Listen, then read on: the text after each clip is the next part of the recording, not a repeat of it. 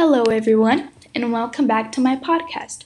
In today's podcast, I'm going to talk about tips on how to make an refugee's or an immigrant's life easier in São Paulo. And the topic I've chosen is food.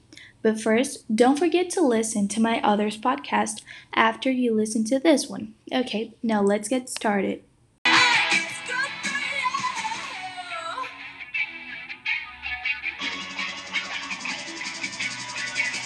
For you, I guess you're getting everything you want.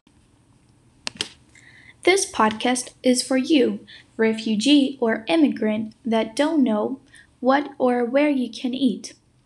I'm going to give you some tips of restaurants and places you can go. First, if you don't care if the restaurant is not expensive, you can go to the first mall you see and go to the food count. And there you can have fast food or even typical Brazilian's plate, rice, beans with some type of meat. For example, I really like Shopping Morumbi. They have a lot of variety of food there. Or you can look for a tap house next to you. There, you can have sandwiches and something to drink. But if you prefer expensive restaurants, you can also go to shopping, but not the food count. Those are mostly close to the stores.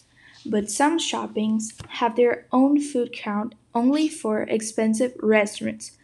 We probably also have a restaurant that have typical food from your country. So you have to search on Google for one of those. If you have Brazilian friend, he or she can recommend some of restaurants you're looking for.